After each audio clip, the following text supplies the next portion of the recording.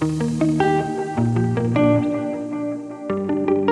Monday, students. You're listening to Answers to Gospel Questions with me, Brother Lawson, and Brother Wing. How are you, Brother Wing? Oh, I'm doing well.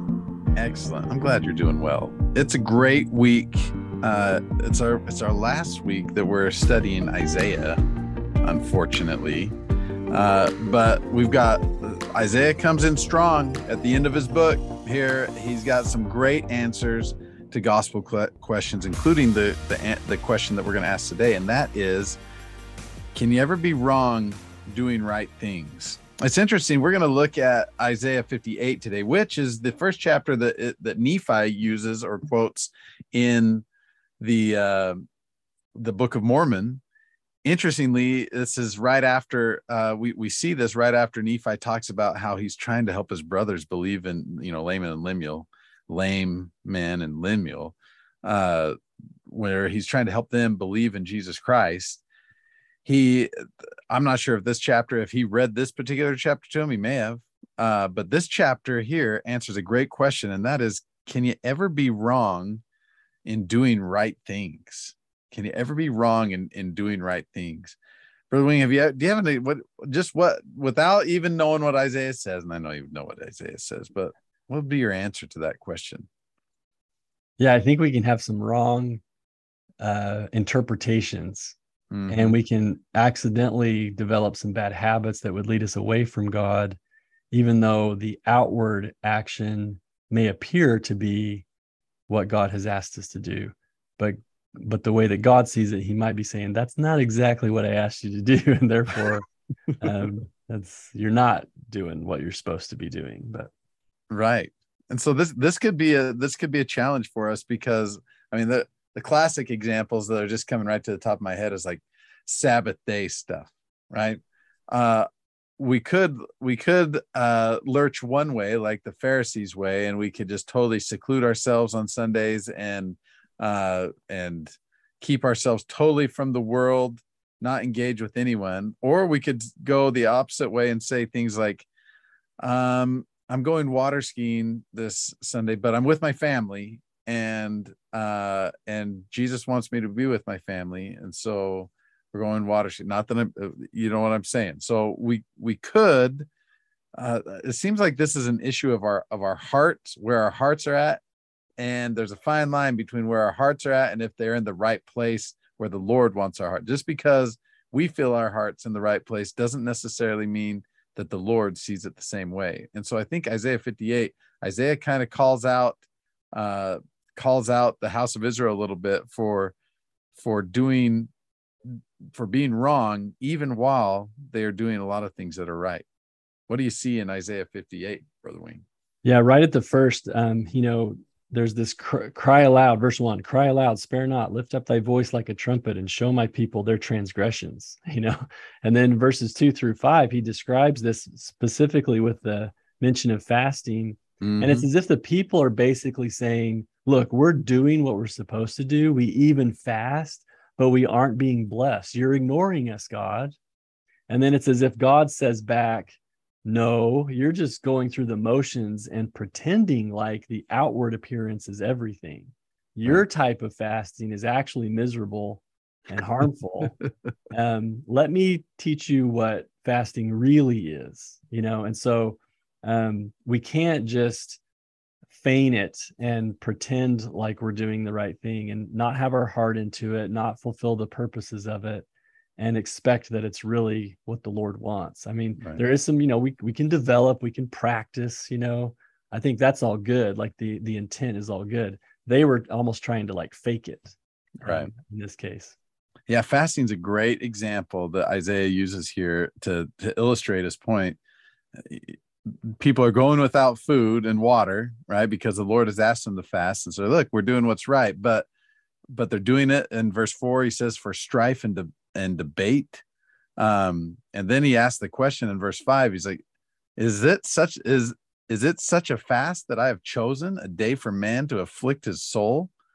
Right? He's saying, is this really what you're doing this for? I remember when I was a little kid coming home, it was Fast Sunday.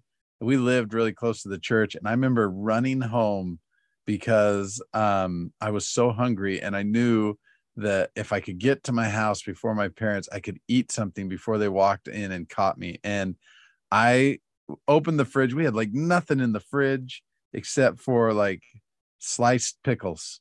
And I remember just opening that jar of pickles and putting like one sliced pickle in my mouth right when the door to our house opened. My mom came in, and she wasn't like a "aha, I caught you" type person, but she's like, "What are you doing?" I said, "Oh, I'm eating a pickle." She goes, "If you're not gonna fast, you should eat more than a pickle." It's like, what are you doing? And she was helping me understand that the fast that the Lord has chosen for us is in verse 6. It's to loose the bands of wickedness. It's to undo heavy burdens and let the oppressed go free. All right. That is the fast that's the way that's the attitude that we're supposed to have when we fast.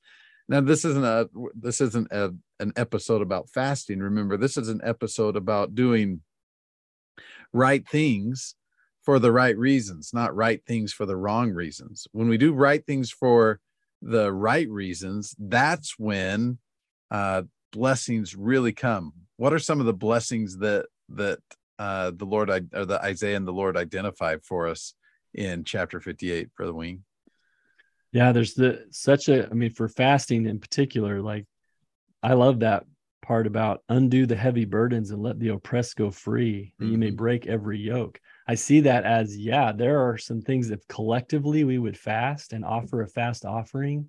Think of the miracles that could be done to bless the poor and the needy. But I also kind of take that in a personal way, that fasting has a power to break bad habits of our own, like that we're bound by certain things, and that by seeking the Lord's power and strength through fasting, we can accomplish things that we otherwise would not have the power to accomplish.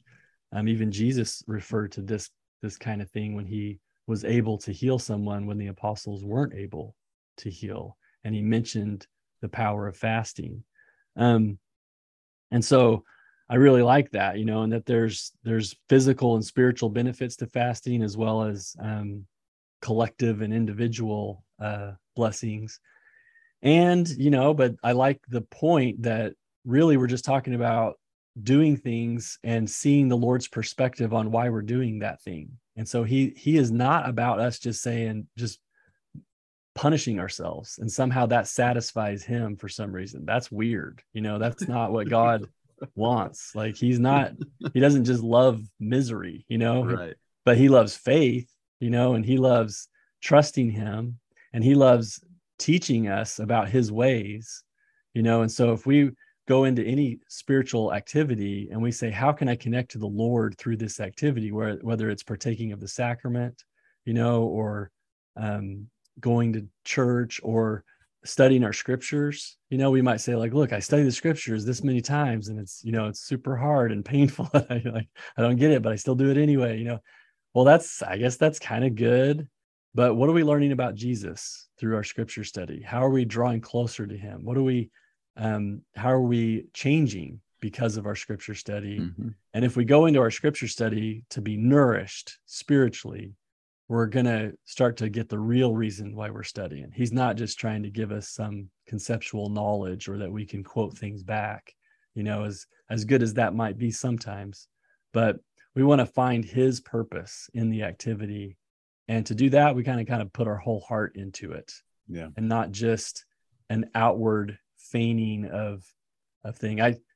My son, my 5-year-old son, occasionally will push my 2-year-old son, and exercise some unrighteous dominion there, and that he's bigger. And when it happens, he's a good boy, and he'll feel bad, and especially if he gets caught. And I'll look at him and I'll say, hey, apologize, help your brother up, apologize. And now it's kind of a thing of how sincere are his actions at this point, because he'll be like, all right, fine, sorry, and I'll be like, and I'm in my brain, I'm like, look, say it like you mean it, it's like, show some love here, but this is the idea that there's a great connection that can happen there when we do it with our heart. But if we're just kind of flatly going through the motions as if that's the actual thing, we're missing the point. I think one last thought. One of the coolest blessings when we internalize the gospel and we start doing right things for the right reasons in sincere ways, like apologizing when we push people down.